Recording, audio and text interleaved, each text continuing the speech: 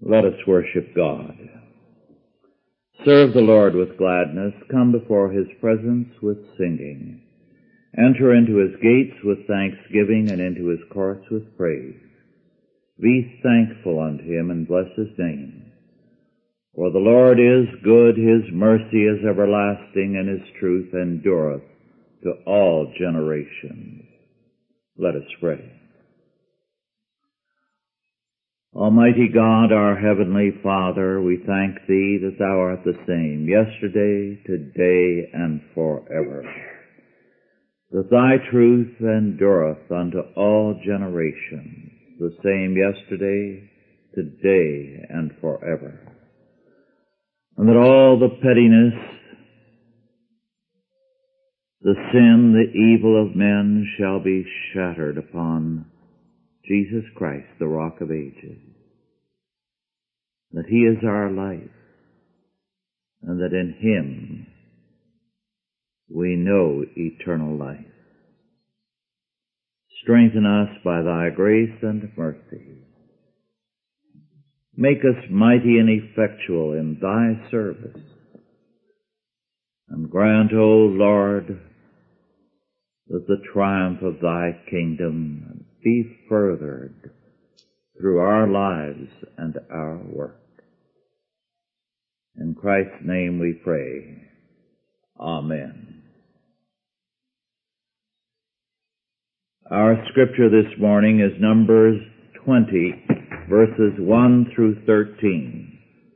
The Waters of Meribah. Numbers 20, 1 through 13. Then came the children of Israel, even the whole congregation, into the desert of Zin in the first month. And the people abode in Kadesh, and Miriam died there and was buried there. And there was no water for the congregation, and they gathered themselves together against Moses and against Aaron. And the people chode with Moses and spake, saying, Would God that we had died when our brethren died before the Lord. And why have ye brought up this congregation of the Lord into this wilderness, that we and our cattle should die there? And wherefore have ye made us to come up out of Egypt, to bring us in unto this evil place? It is no place of seed, or of figs, or of vines, or of pomegranates, neither is there any water to drink. And Moses and Aaron went from the presence of the assembly unto the door of the tabernacle of the congregation. And they fell upon their faces, and the glory of the Lord appeared unto them. And the Lord spake unto Moses, saying, Take the rod, and gather thou the assembly together, thou and Aaron thy brother, and speak ye unto the rock before their eyes. And it shall give forth his water. And thou shalt bring forth to them water out of the rock. So thou shalt give the congregation and their beasts drink. And Moses took the rod from before the Lord as he commanded him. And Moses and Aaron gathered the congregation together before the rock, and he said unto them, Hear now, ye rebels, must we fetch you water out of this rock? And Moses lifted up his hand, and with his rod he smote the rock twice. And the water came out abundantly, and the congregation drank, and their beasts also. And the Lord spake unto Moses and Aaron, Because ye believed me not to sanctify me in the eyes of the children of Israel, therefore ye shall not bring this congregation into the land which I have given them. This is the water of Meribah, because the children of Israel strove with the Lord, and he was sanctified in them. According to Psalm 81, verse 7, God tells Israel, Thou callest me in trouble, and I delivered thee. I answered thee in the secret place of thunder. I proved thee at the waters of Meribah. Three things are referred to here. First, Israel in Egypt cried out to God in its troubles. Second, in the secret place of thunder, Mount Sinai, God answered and instructed Israel by His law. And third, He tested them at the Waters of Meribah. Now, the important question for us is this. We know that Israel failed the test. But how did Moses and Aaron fail? Before coming to this, we should make mention of Miriam's death. A truly great woman, she had failed her testing by becoming jealous of Moses' second wife. By her moral failure, she had receded into the background, and her death ended a remarkable career rather sadly. Here now, her brothers, Aaron and Moses, were to be tested and also to fail. First of all, there was no lack of provocation. Sooner or later, we can all be provoked enough to move others to anger. And we can be provoking enough to make others angry, or to be made angry. But this is no justification for ungodly action. Another person's sin gives us no excuse for sinning, even if it be no more than an angry response. A temper tantrum cures no evil. In this instance, Israel returned to its old refrain. You, Moses, have brought us here to die. Life in Egypt was better. There is no water here for us and our livestock. Now, we must not take this complaint too literally. What we are told in the text was that there was no water for the congregation as a whole. There was apparently not enough water, in other words, to supply 2 million people and all their livestock. But there was most likely some water, and above all, the same wonder-working God. They seemed to believe that things happened, not that God did them. Then second, in no small grief, Aaron and Moses went to the sanctuary and prostrated themselves there, and the glory of the Lord appeared unto them. God had already sentenced all the older generation to die in the wilderness. Further evidence of their ingratitude and unbelief was unnecessary. The people's whining was clearly repulsive. They complained because the Kadesh area had no sown or planted fields. They wanted ready-made blessings in spite of their apostasy. Then third, Moses was instructed to take his staff of leadership from the sanctuary, a religious scepter, to summon the people to a great rock, and there speak ye unto the rock. And the rock would give enough water to keep all the people and all their livestock in an abundance of water.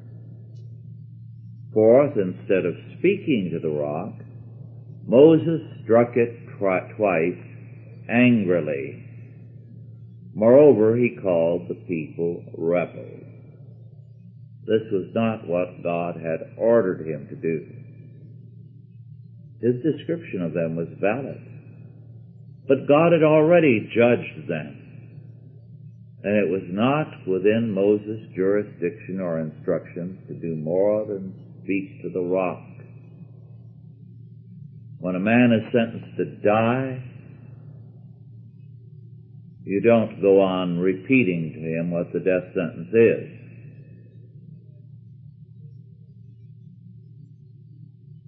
Moses also said, "Must we fetch you water out of this rock?" Moses was assuming God's prerogative and power. More than a century ago, R.D.B. Rawnsley very ably set forth Moses' offense, and I quote, "Moses had failed in his duty toward God, and that in three particulars. First, he had failed in strict obedience. God had bidden him speak to the rock, and he had smitten it twice. Two, he had shown temper and used hard language. "Hear now, ye rebels." And third, he had taken to himself the credit of supplying the Israelites with water. "Must we fetch water for you out of the rock?"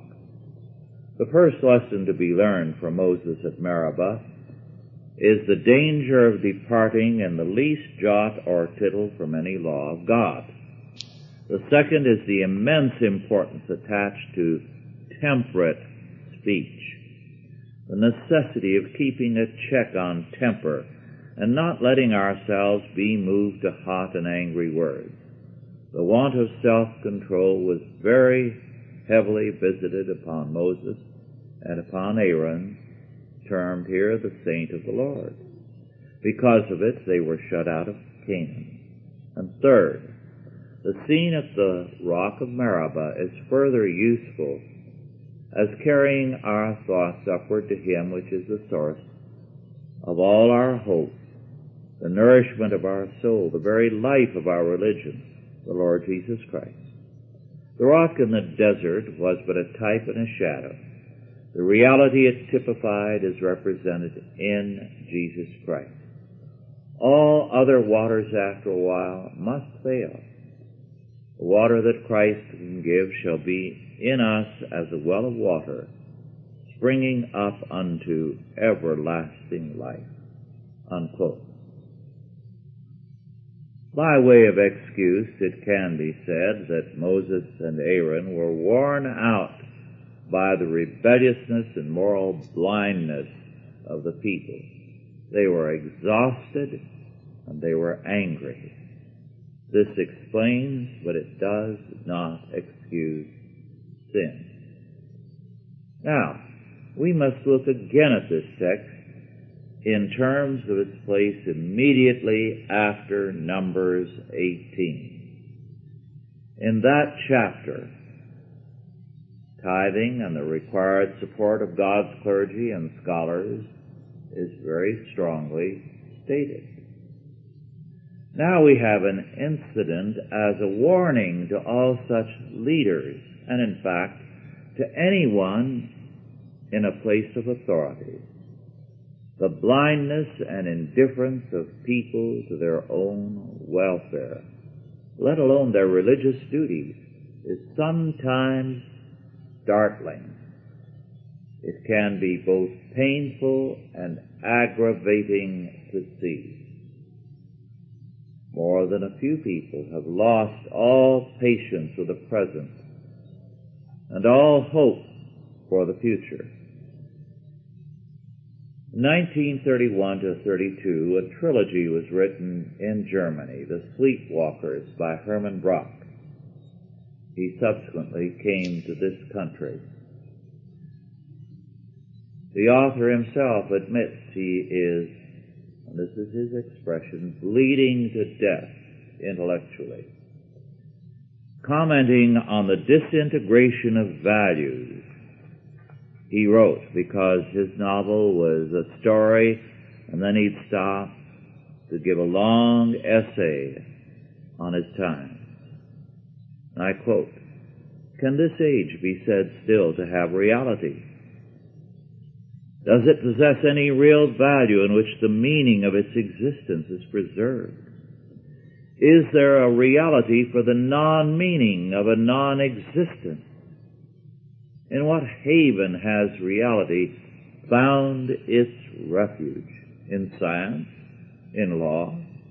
In duty? Or in the uncertainty of an ever-questioning logic whose point of plausibility has vanished into the infinite.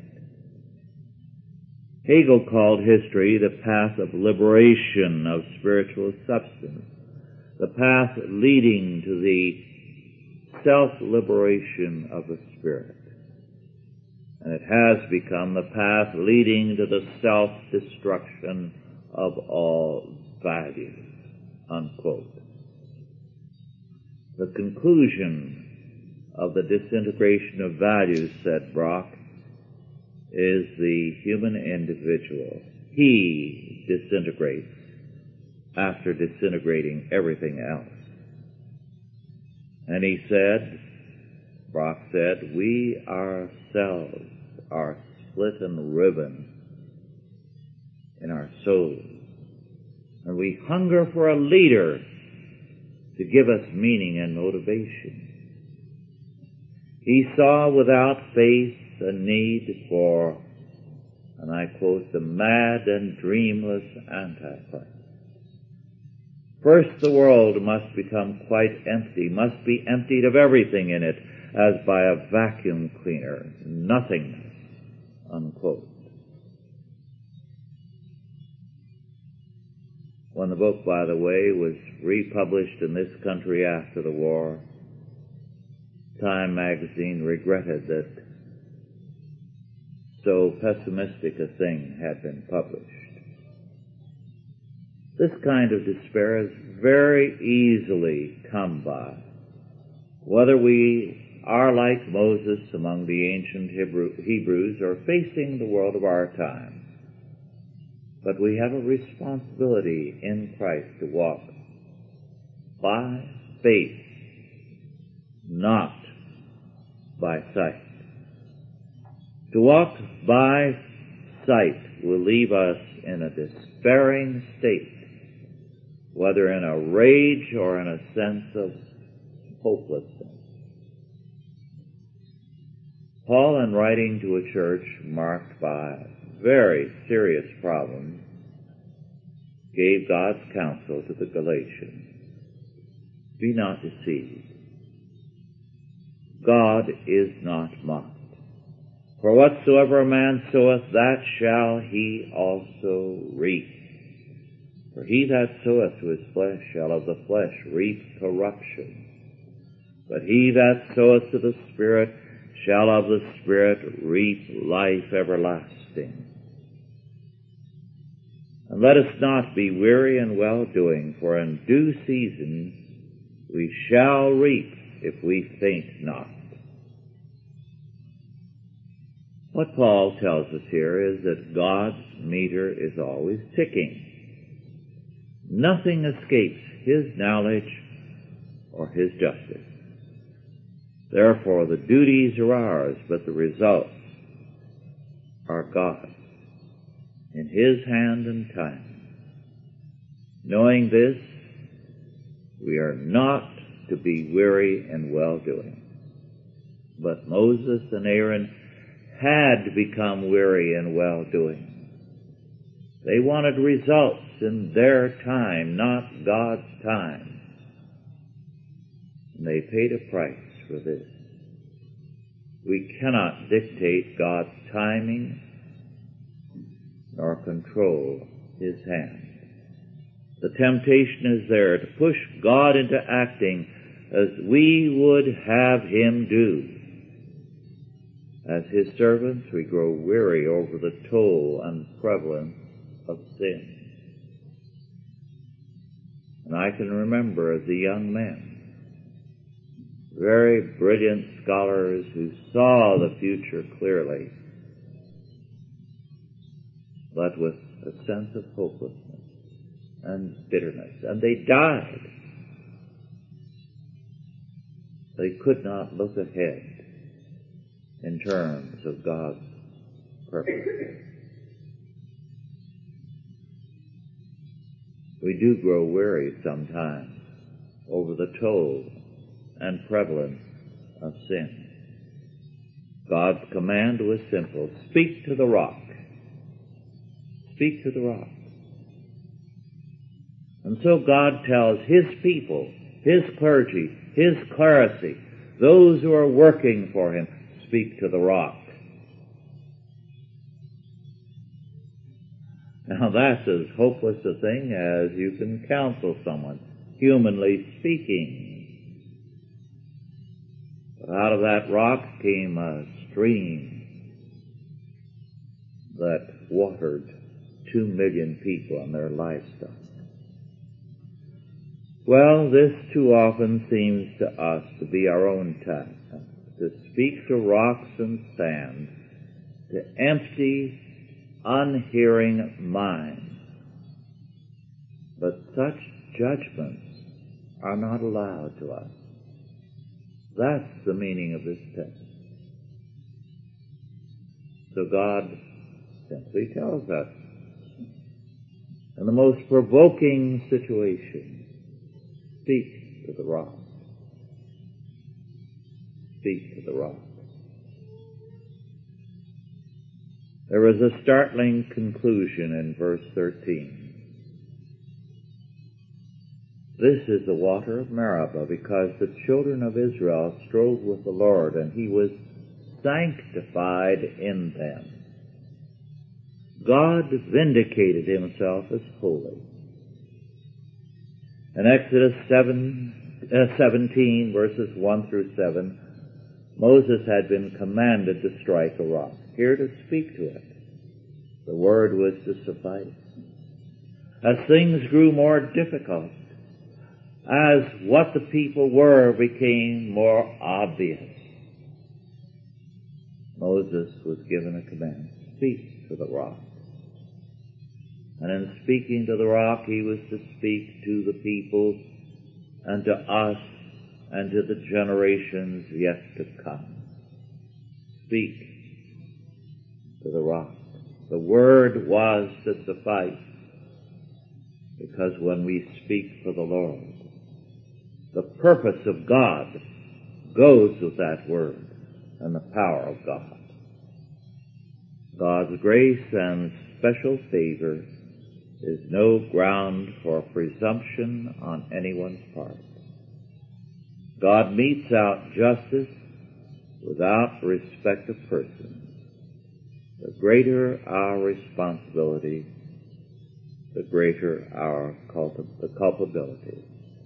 This is the meaning of the waters of Meribah. Whether as parents, whether as people in the community, whether as clergy or scholars, we do God's work. We speak to the rock. And we thereby have acquitted ourselves of our responsibility. Even as Isaiah was commanded to speak, and yet told, hearing they will not hear, seeing they will not see. But yet the command was clear. Speak. And that's the command to us. Let us pray.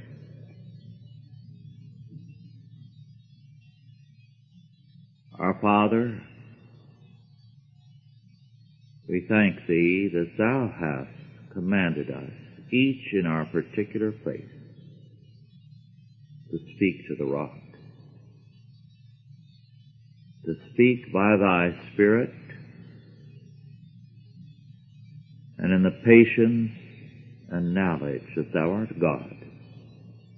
Thy will shall be done.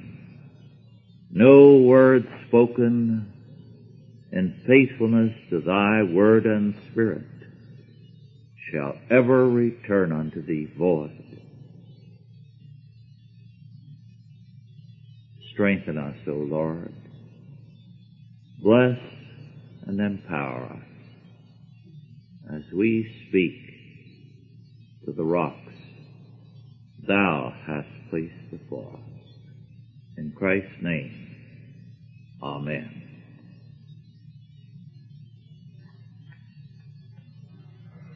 Are there any questions now about our lesson?